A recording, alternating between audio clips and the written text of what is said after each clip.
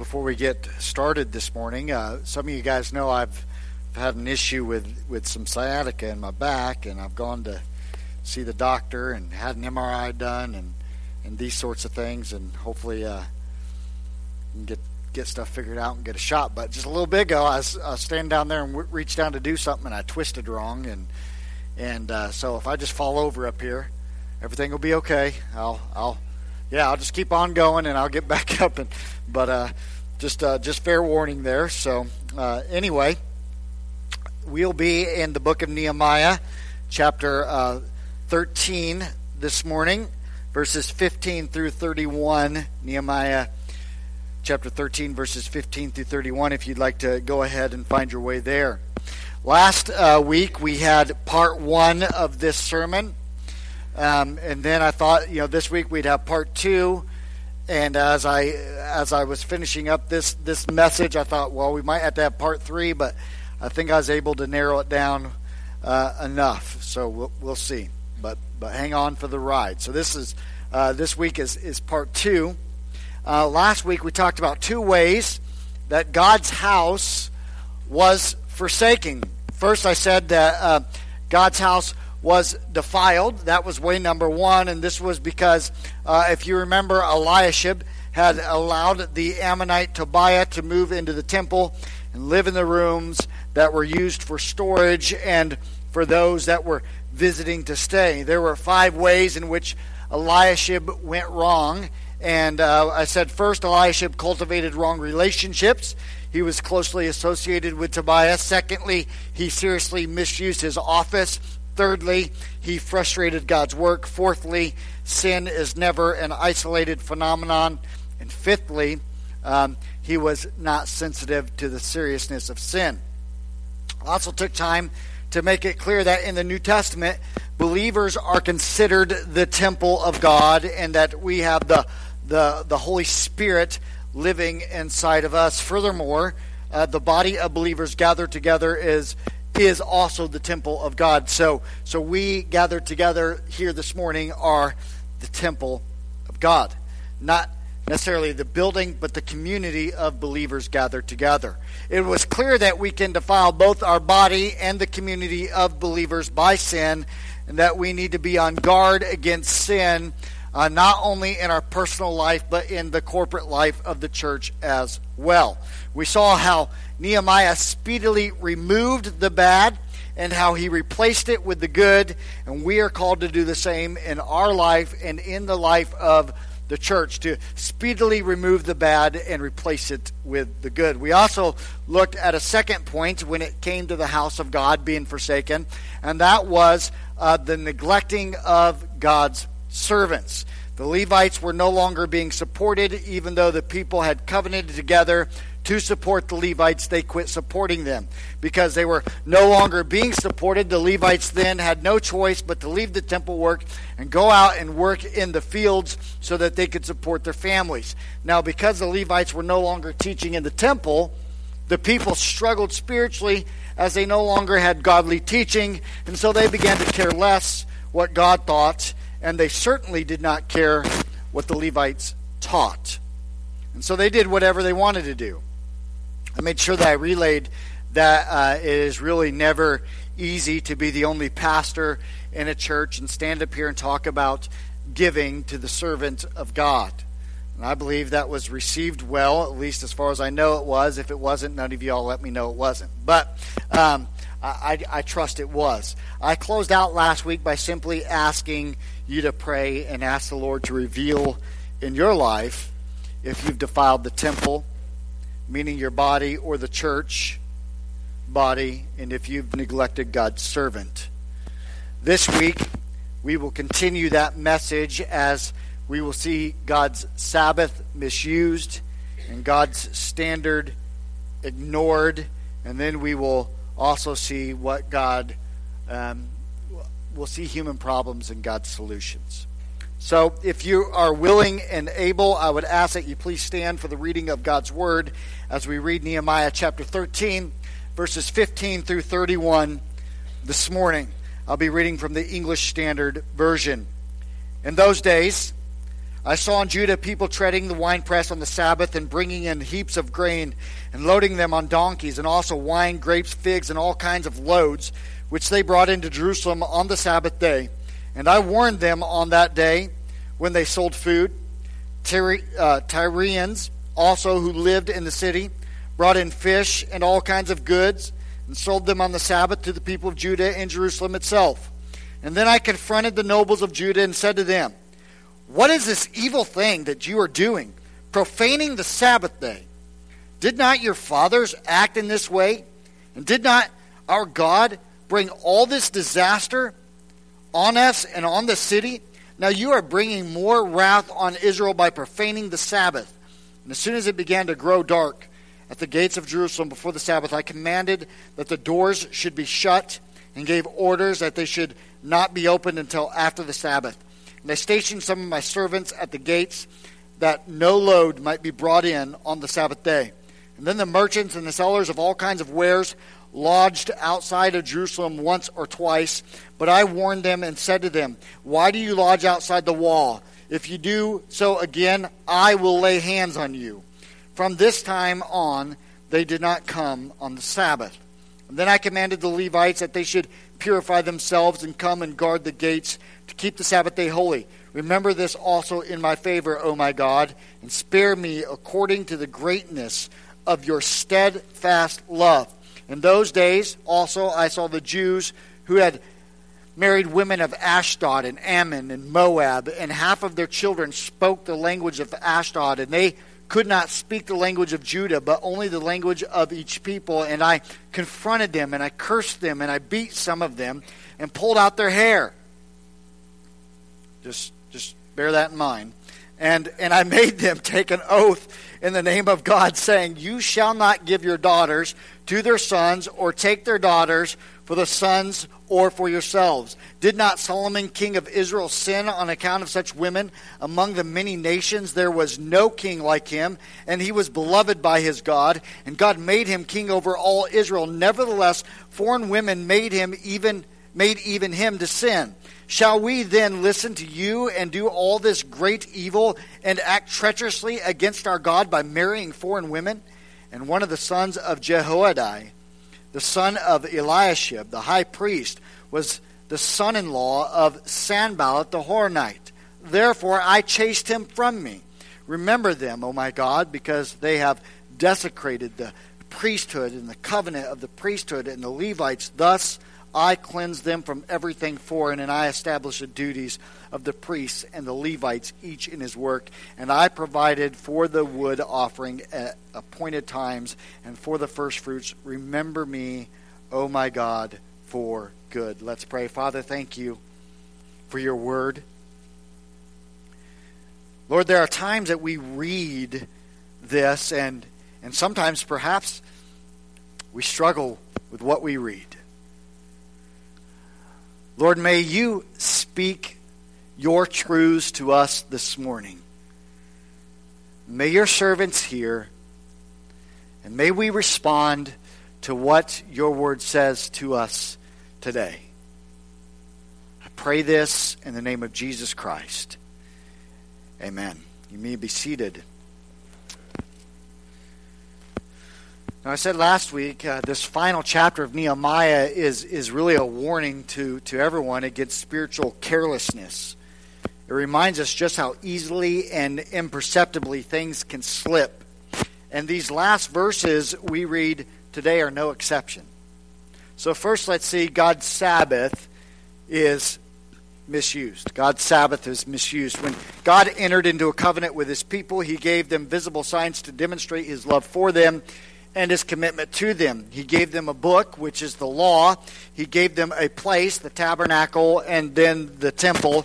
He gave them a ministry, which was priests and Levites, and he gave them a day, which was the Sabbath. And at the end of each week, they were to devote themselves exclusively to God. So far in chapter 13 of Nehemiah, we have seen how these first three outward signs had become seriously defiled. God's words had been disobeyed in verses 1 through 3. His temple desecrated in verses 4 through 9. His ministers neglected in verses 10 through 11. And now we see his day, his Sabbath, is disregarded. Upon Nehemiah's return, he found that not only in the holy city, but also in Judah's surrounding communities, there was absolutely no attempt to keep the Sabbath day special. Even though the people had agreed in their covenant with God to keep the Sabbath day holy, they quickly fall into the trap of doing business on that day, business as usual, even in the holy city of Jerusalem. Some merchants from Tyre who had no conscience concerning the Sabbath were doing a fantastic business of selling imported fish and merchandise in the city on that day. There's little doubt that the Jews had excuses, of course, for why they didn't keep the Sabbath. They would call them reasons for violating the Sabbath. Like, well, if I don't tread my grapes on that day, then they're going to rot. Or maybe everyone else is doing business on that day, and if I don't do business, then I'm going to not be able to compete with everyone else. Or if we don't buy all those imported fish, then that imported fish is going to rot, and that would be wasteful. Surely we don't want to be wasteful, right? So we got to buy these fish. You see, they would have justified their reasons for disobeying the Sabbath, much like we justify our sin today. Their unique relationship with God was no longer visible to others. The intention of the Sabbath was not only to honor God and help them, but to persuade others. The Sabbath had this immense witnessing value to it. It let other people know how much God mattered to them. In earlier generations, visitors to Israel could hardly have failed to notice how much they honored God. His will took precedence over their will. His demands over their desires. On the seventh day of every week, Gentiles had seen for themselves how much Israelite farmers, tradesmen, merchants, servants, masters, housewives, and children actually loved their God. And Nehemiah makes a direct approach to Judah's nobles.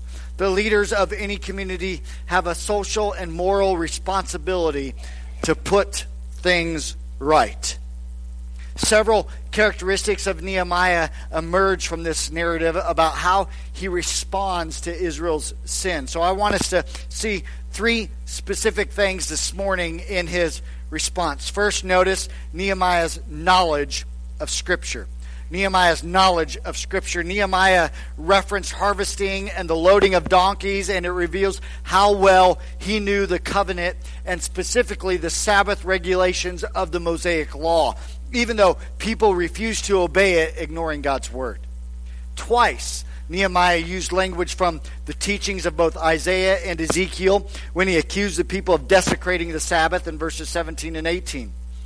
Isaiah had promised that those who keep the Sabbath without desecrating it would have abiding joy. Ezekiel had lamented to the elders of Israel of the people's foolishness and their repeated disobedience over the centuries. And as a mouthpiece for God, he said they did not follow my decrees, rejected my laws, and they utterly desecrated my Sabbaths. They were told to keep God's Sabbath holy, and that would be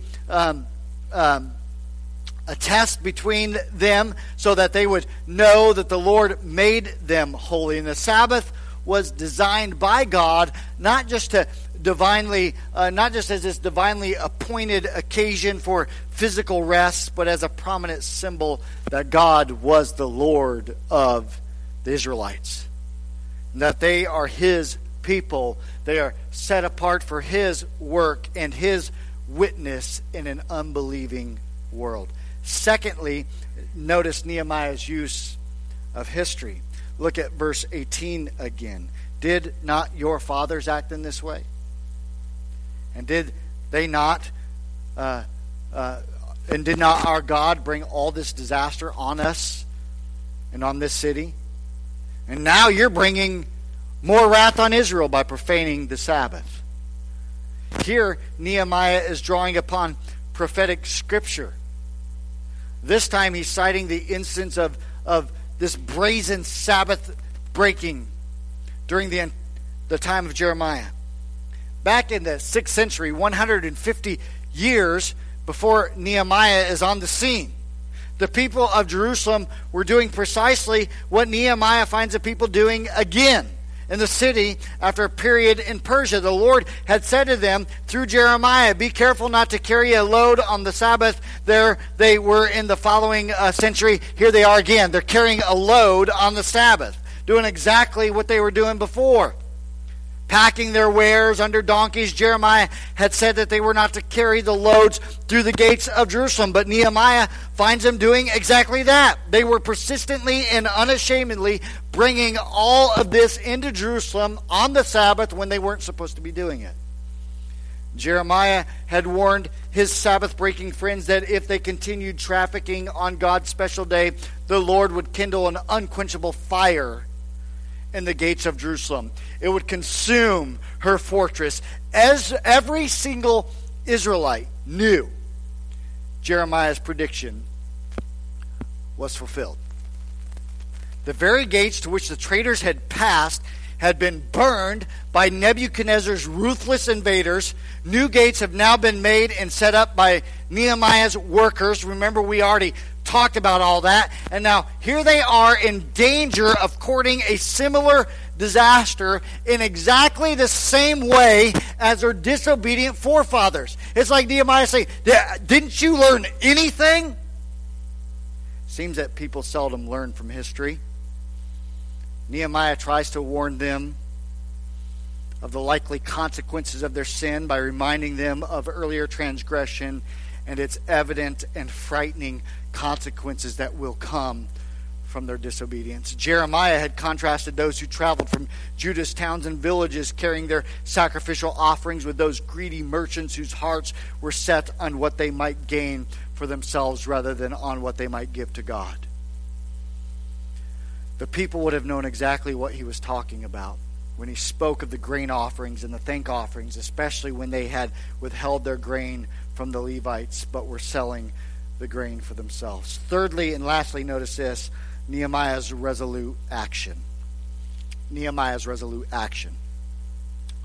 Notice that Nehemiah is not content with merely turning the people's attention to God's word in the scripture and his work in history. This was no time to sit and listen to a warning from the past and just to face the challenges in the present.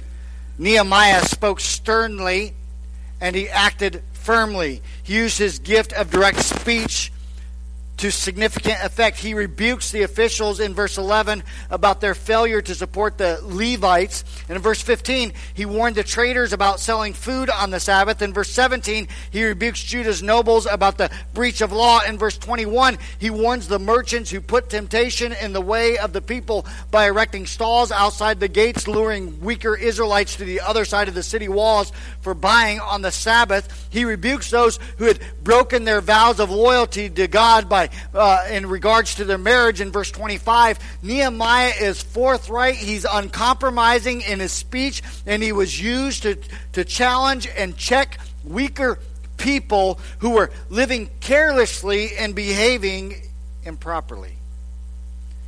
But God's servant, Nehemiah, was not just a man of talk, but he was a man of action. He confronted the offenders, visited the nobles, challenged the merchants. He took immediate practical steps to rectify a spiritually and morally hazardous situation. He ordered the closing of the city's gates at dusk on the eve of the Sabbath. When Nehemiah spoke and acted, it was time for things to change. Does Nehemiah's Sabbath restoration campaign hold any significance for you and I today? I mean, Christians obviously look to Sunday as their key opportunity for worship and witness and rest and service. Still, I believe it's a mistake to transfer the Sabbath teaching of the Old Testament automatically to the Lord's Day of the New Testament. What we see taking place in Nehemiah's ministry is not for us to fervently copy, but it's also not for us to simply dismiss and be like, oh, that doesn't say anything to us today.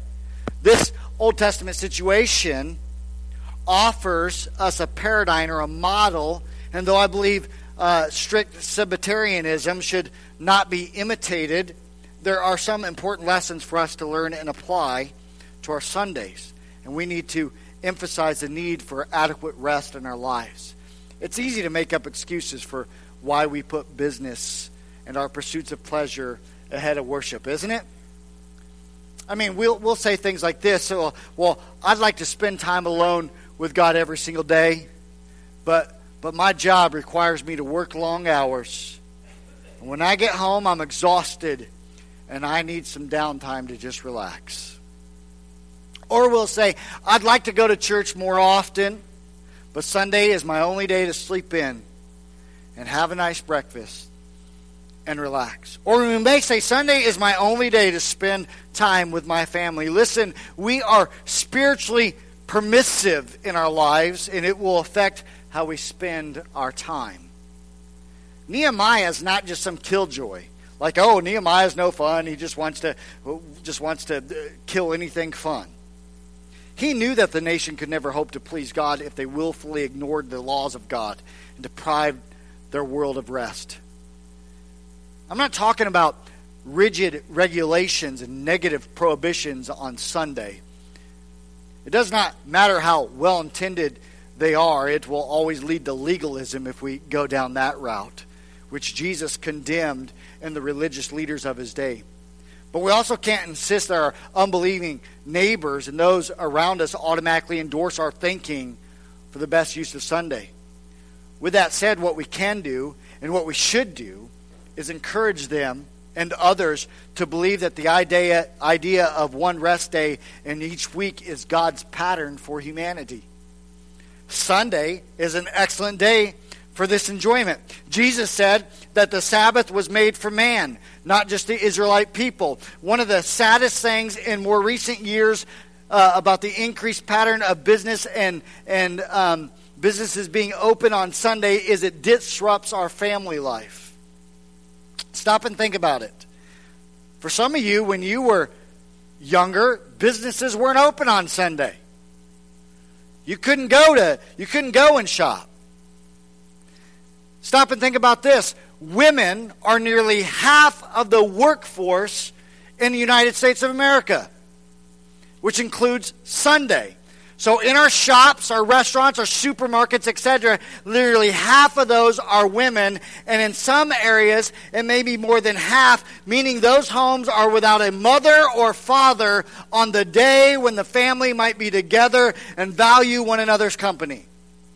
Additionally, there's ample evidence that employees who do not wish to work on Sunday may find themselves unemployed.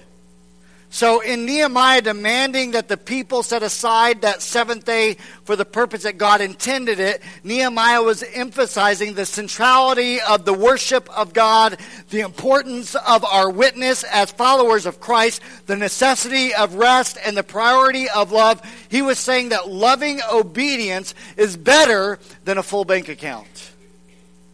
The prophet's understanding of the Sabbath was that it should be an immense delight. It should be a delight to come to church on Sunday. You should look forward to it. You should say, I want to go see the people of God, and I want to hear that crazy pastor. I don't even know what's going to come out of his mouth next.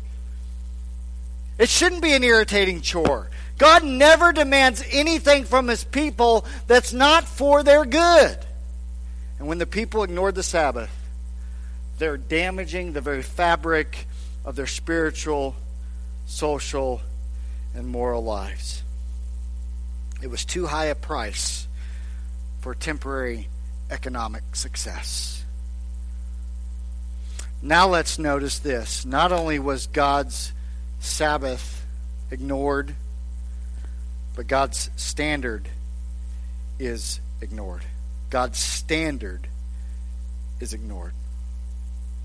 Nehemiah exposed the sins of the people in the temple and the marketplace. Now he turns to the home and the family life. During his absence, every one of the covenant vows had been broken, including their commitment to not marry partners who did not share the same faith.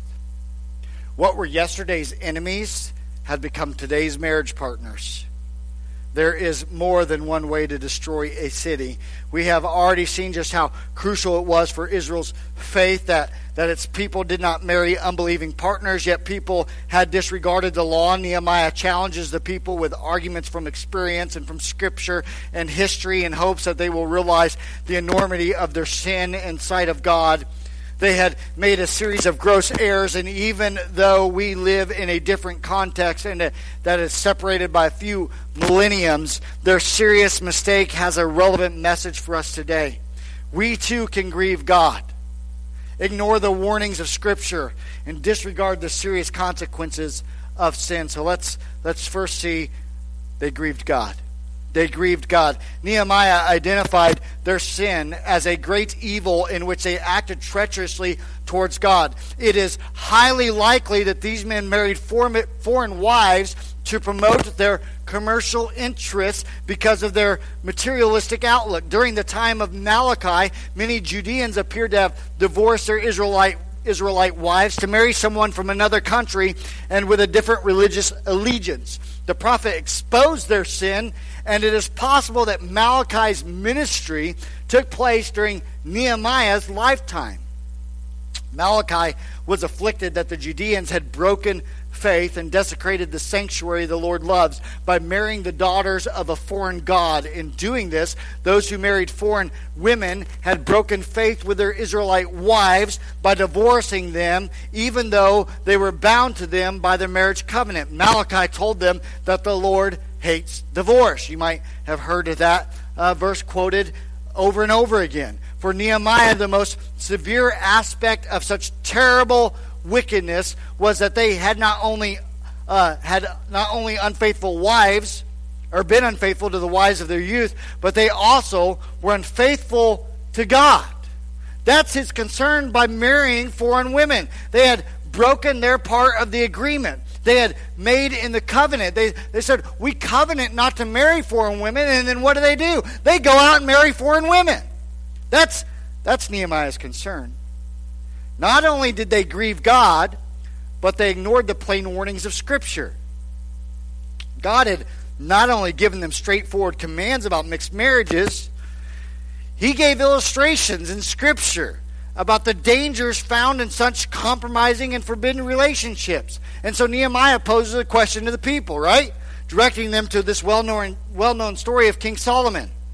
Solomon's offense of marrying foreign women had adversely affected their history in the worst possible way. It had led directly to divisions of the kingdom. The tragic consequence of one man's sin had written one of the darkest chapters in the nation's history.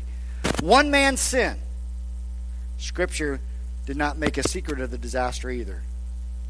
King Solomon loved many foreign women besides Pharaoh's daughter. They were from the nations that the Lord had told the Israelites not to intermarry with. Yet Solomon held fast to them in love. And as Solomon advanced in years, his wives turned his heart towards other gods, and his heart was not fully devoted to the Lord his God. He followed Molech, the detestable god of the Ammonites. And so Solomon did evil in the eyes of the Lord. The book of Kings tells us, the books of Kings tells us that Solomon built altars for Chemosh, the detestable god of Moab, and for Molech, the detestable god of the Ammonites, on a hill east of Jerusalem, and that all of his foreign wives had their own shrines at which they burned incense and offered sacrifices to their gods.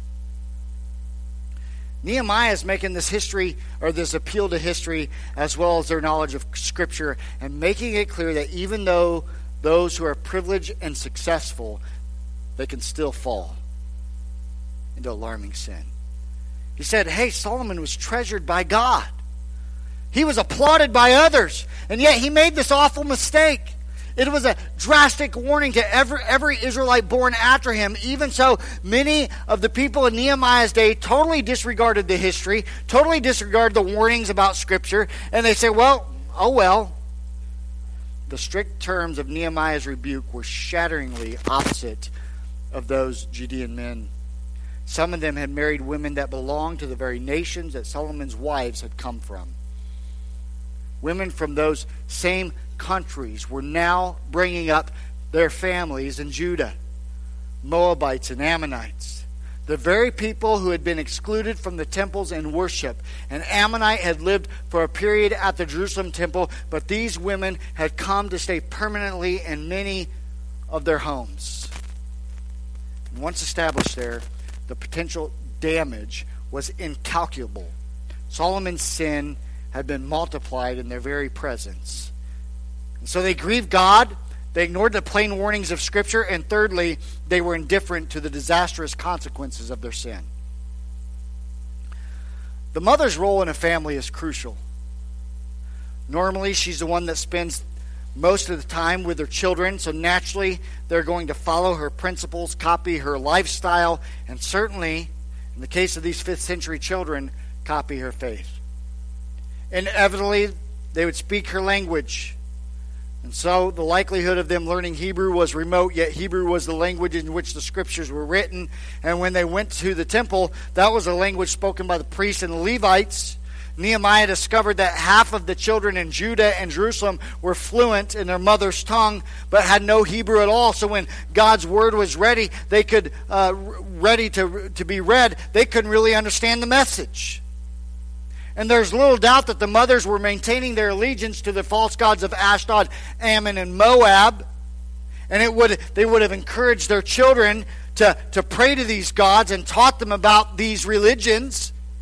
Because the fathers were more concerned with making money, they had never stopped to consider the effect of their disobedience to God. And if they continued down this path in a short amount of time, Israel's distinctive message would be compromised and weakened to the point of ultimate extinction. The future of Israel's faith demanded their spiritual loyalty and integrity. Whenever we sing, we always involve other people in one way or another. We not only grieve God, or whenever we sin, I don't know why I said sing, we not only grieve God, but we damage ourselves and we affect others. So they have these mixed marriages. It's a widespread problem. It invaded the life of the priestly families, where the spiritual responsibilities were notably passed on from father to son. And one of the high priest's grandson even had married the daughter of Sanballat, who was another one of Israel's bitter opponents. Once again, Nehemiah acts swiftly. What's he say? I drove him away from me. And that's not like, I got my car and I drove him away. That's not what happened. He drove him away. He just got done saying he laid hands on people and pulled their hair out. I don't know how he drove him away, but use your imagination. The last main point I want us to see is this: human problems and God's solutions. Human problems and God's solutions. The consequences of events that are described in Nehemiah's closing chapter are incredibly relevant to us today, which is our day is adversely affected by secularism, materialism, pluralism, and relativism. Secularism has been described as an attitude of indifference to religious institutions and practice, or even religious questions. During Nehemiah's absence, there's this increasing process of indifference that brought gradual erosion of the spiritual and moral standard in Judah. In this final chapter, it's starkly illustrated by the damaging conduct of the priesthood. Eliashib demonstrated his indifference by allowing Tobiah to live in the temple courts. They revealed the will of God. The revealed will of God was not a concern. And while the day-to-day functions of the temple were maintained during Nehemiah's absence, the divinely revealed principles for which it stood had been disregarded. Eliashib's permissive behavior betrayed him, and he was not a spiritual role model for the community in which he lived. Judah's secularist lifestyle is further illustrated by the nation's refusal to provide financial support for their spiritual leaders, the Levites. By withholding their tithe, the people are declaring their apathy concerning God's word. They're saying, well, we don't care what God's word says. We're not going to give our tithe. And therefore, they marginalize spiritual priorities. The materialism of God's people was revealed in their total disregard of the provisions of the law concerning the Sabbath. Money mattered more to them than God did. Our society is becoming more and more materialistic every passing year. The population of the lottery is evidence of that, right? Millions of people dream of becoming millionaires. If only I could win the lottery. Think of what I could do with all that money. I like to tease and say the lottery is a tax on people that are poor at math. But anyway, that's evidence of how materialistic we are. One winner said this: life is such a drag now because I can afford anything I want. Life has lost its buzz. To be honest, it's all a bit boring. That is one of the terrible aspects of materialism. It will never satisfy you. Herbert Schlossberg described materialism this way: all true needs, such as food, drink, and companionship, are satiable. Legitimate wants, pride, envy, greed, are insatiable. Enough is never enough. That is the horror of the giant in John Bunyan and the Wicked Witch in C.S. Lewis, who give their victims food that causes greater hunger. Pluralism is also found a foothold in Judean homes during this time. Israelite men ignored the teaching of God's word. Married partners belonging to an alien faith. In our permissive society, the uncompromising convictions and the corrective action of Nehemiah would never have been regarded as a virtue, that's for sure. But he knew the preservation of a unique message was at stake. God both inspired and used his steadfast and costly commitment. Without his courageous commitment, Israel's faith would have faded away into the background, leaving no mark on the course of the world or religious history. We need resolute and informed defenders of the faith. We need those people who confess Christ and can explain and defend from Scripture their exclusive commitment to Jesus Christ. We need those people who can communicate our incomparable message with conviction and compassion. Relativism rejects the Christian conviction that God has proved with an absolute and immutable moral standard, summarized in the Ten Commandments. It insists that right and wrong are variables. It depends on your personal circumstance, your local context, the prevailing customs, and changing patterns of human behavior. Nehemiah discovered the people had abandoned their holy lifestyle and had become accommodated to the religious laxity of their pagan neighbors. They were becoming just like the surrounding nations. In the context of present-day moral relativism, Christians must determine their ethical standard by the objective teachings of the Word of God, not from some sort of contemporary opinion. They will subject alternative lifestyles to the searching test of Christ's example and this pattern of Spirit-inspired living and the complexity of modern ethical decision-making, and they will value the moral insights of fellow believers in the wider context of the church. And remember, they are not unaided in the quest to shape their moral standards by the message of Scripture, the example of Jesus, and the guidance of the Spirit, and reforming the bleak spiritual and ethical issues in Israel. Nehemiah offers us some important insights into God's solutions to human problems. 5 ways real quick. First, a necessary confession. The book opens and closes with an acknowledgement of a serious human need, and that's confession of sin. Both personal and corporate forms the introduction to Nehemiah's narrative. Before responding to his people's material deprivation, he addresses the more significant problem, their spiritual depredation. On 2 public occasions, the Israelites confess their sinfulness and rebellion. They acknowledge that throughout their history, they repeatedly disobeyed God and ordered their lives by selfish motivation rather than Scripture. And when Nehemiah confronts their sin of worldliness, it was clear that there would be no significant spiritual progress in life of their community until those gross sins had been exposed, acknowledged, and abandoned. Every major revival in the history of Christianity has seriously addressed the problem of the enormity of sin and its devastating potential for human destruction. And I can't help but feel the same holds true for every single church. True church revitalization will not happen until the church addresses the problem of the enormity of sin. We find it easier to adopt new schemes and new little things that we think are going to fix our problem rather than forsake the old sins that are clutching us by the throat. And we don't deal with it. In far too many situations, the church has marginalized sin and acted like it's no big deal. Like Nehemiah's fellow countrymen allowed a sin-ignoring world to dictate its agenda, alter its message, compromise its standards, and change its values. Do not love the world is a relevant exhortation for every Christian today, because we are in danger of cultural absorption and moral decline. We find ourselves all too often unconsciously accommodating contemporary values. Churches become preoccupied with what is marginal. Like, oh, we just need better marketing. We just need a new leadership pattern. And we can easily find ourselves doing the right thing the wrong way for less than worthy reasons.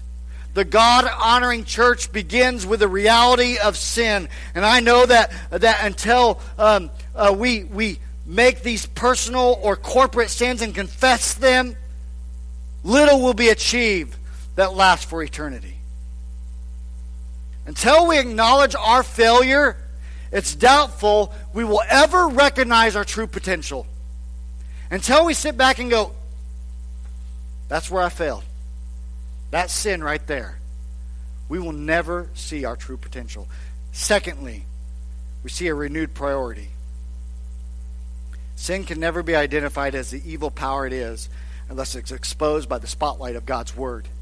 Central to Nehemiah's message is humanity's urgent need for a biblical message. Long before he had heard of Israel's troubles, he knew the teaching of Scripture. The unique book did not merely preserve the stories and sayings of a bygone age. It pulsated with immediacy, vitality, and relevance. So in Nehemiah's prayers, they echo the inspiring language of God's words. His ambitious ventures are inspired by biblical precedences. His standards shaped by scriptural teaching, and his fortitude undergirded by the divine promises of the Word of God. On 2 occasions, the reading of Scripture leads to a reformation of practice in the book of Nehemiah. It was biblical preaching and teaching that led to a change in the human life. It wasn't some fancy schmancy little thing that they found out in the middle of nowhere. It was the Word of God, because the Word of God is what changes people's lives.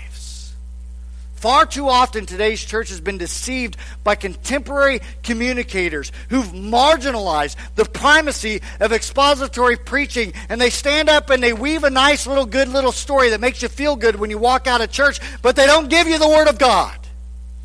Everything's been reduced down to a marginal little soundbite or a little bumper sticker theology, and the verbal message must have constantly or be constantly changing in variety, or it will never capture anyone's attention.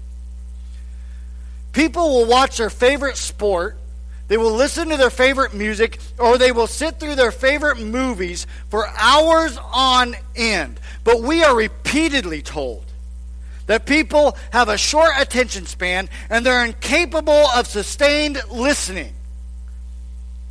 Really. People can't listen to a preacher preach that long. Preacher, you don't have that much to say. And that reasoning flies in the face of biblical preaching, historical evidence, and contemporary evangelical experience.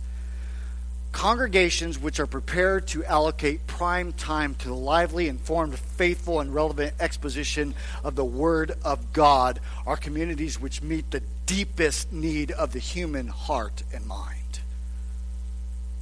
Not some feel-good message and a bunch of little sound bites. thirdly, we see a decisive affirmation. Over and over again, Nehemiah's message confronts us with the greatness and sufficiency of God. It directs the attention away from peripheral issues to the one overwhelming central theme of the book, the incomparable magnitude of God's nature, the utter reliability of God's truth, the searching splendor of God's holiness, the fathomless depths of God's love, and the limitless resources of God's power. Not everyone who would describe Nehemiah as one of the most easygoing personalities. Nobody's going to read through the book of Nehemiah and say, man, that Nehemiah, he was one easygoing dude. Nobody's going to say that.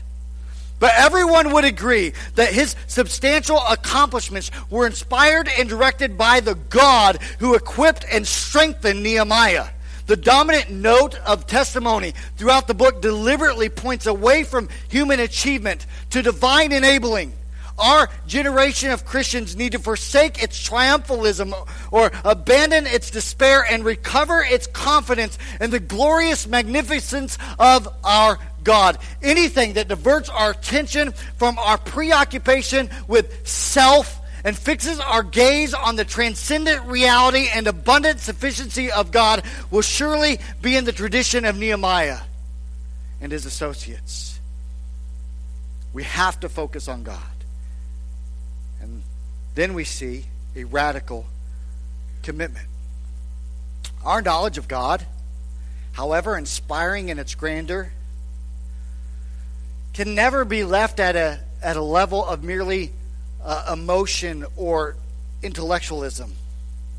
If our doctrine of God is thoroughly biblical, it will activate the will. It cannot be detached from truth, providing little more than uplifting feeling or an elevated thought. Inevitably and essentially, it will result in holiness of life. Nehemiah's book is about scriptural holiness as God's prescribed pattern of daily personal living and reflected in prayer, demonstrated in surrender, expressed in service, tested in conflict, manifested in love, and proven in perseverance. In our world, the holiness of a believer's life continues to be one of the most potent and persuasive evangelistic instruments you could possibly have. We are reminded that holiness is not a compartmentalized commodity reserved for churches on Sundays. It was a holiness not narrowly confined to Jerusalem's temple, but meant to be evident in Israelites' business practices and their domestic affairs. A holy people is the best advertisement for a transforming message.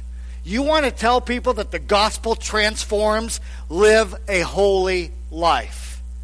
Show them the gospel transforms. And lastly, an urgent need. The post-exilic Israelite community was endangered by numerous perils, eternal opposition, emotional dejection, doctrinal indifference, spiritual lethargy, and moral compromise. The times were not unlike our times, right? It's no different than today. We face the same thing. Did God meet the needs of the people by calling to service a believer alert enough to listen to God's orders? Did he do that in the book of Nehemiah? Did Nehemiah listen to God and say, God, I will do what you want me to do no matter how hard it is? His day was no different than today. Will God rise up a faithful leader to say, God, I will do what you want no matter how hard it is? 5th century Judah needed a committed servant of God willing to address their situation with realism, to say this is really how it is, with urgency to say this is what must be done, and with determination. And God found a man in Nehemiah. Are you that person? Are you that person? The Lord continues to equip leaders. And some of the principal patterns of biblical leadership can be found here in Nehemiah 13. In fact, next week we'll have a message talking about biblical leadership from Nehemiah 13. It'll be a last message in the book of Nehemiah. So here's my challenge in closing. First, don't misuse or abuse God's Sabbath. In other words, is the Sabbath important to you, or is the Sabbath to you just like any other day? Well, it's Sunday. I guess we'll go to church. We don't have nothing better to do. Don't misuse it. Are you excited to come in here and to be with the people of God and to pray with one another and to encourage one another and to hear the proclamation of God's word and to say, okay, this is what I need to do in my life based upon what I heard from the word of God. I'm going to sing praise to God. Are you excited about that? Don't misuse or abuse the Sabbath. It's not just for your good, but it's also an opportunity to assist you in sharing the gospel.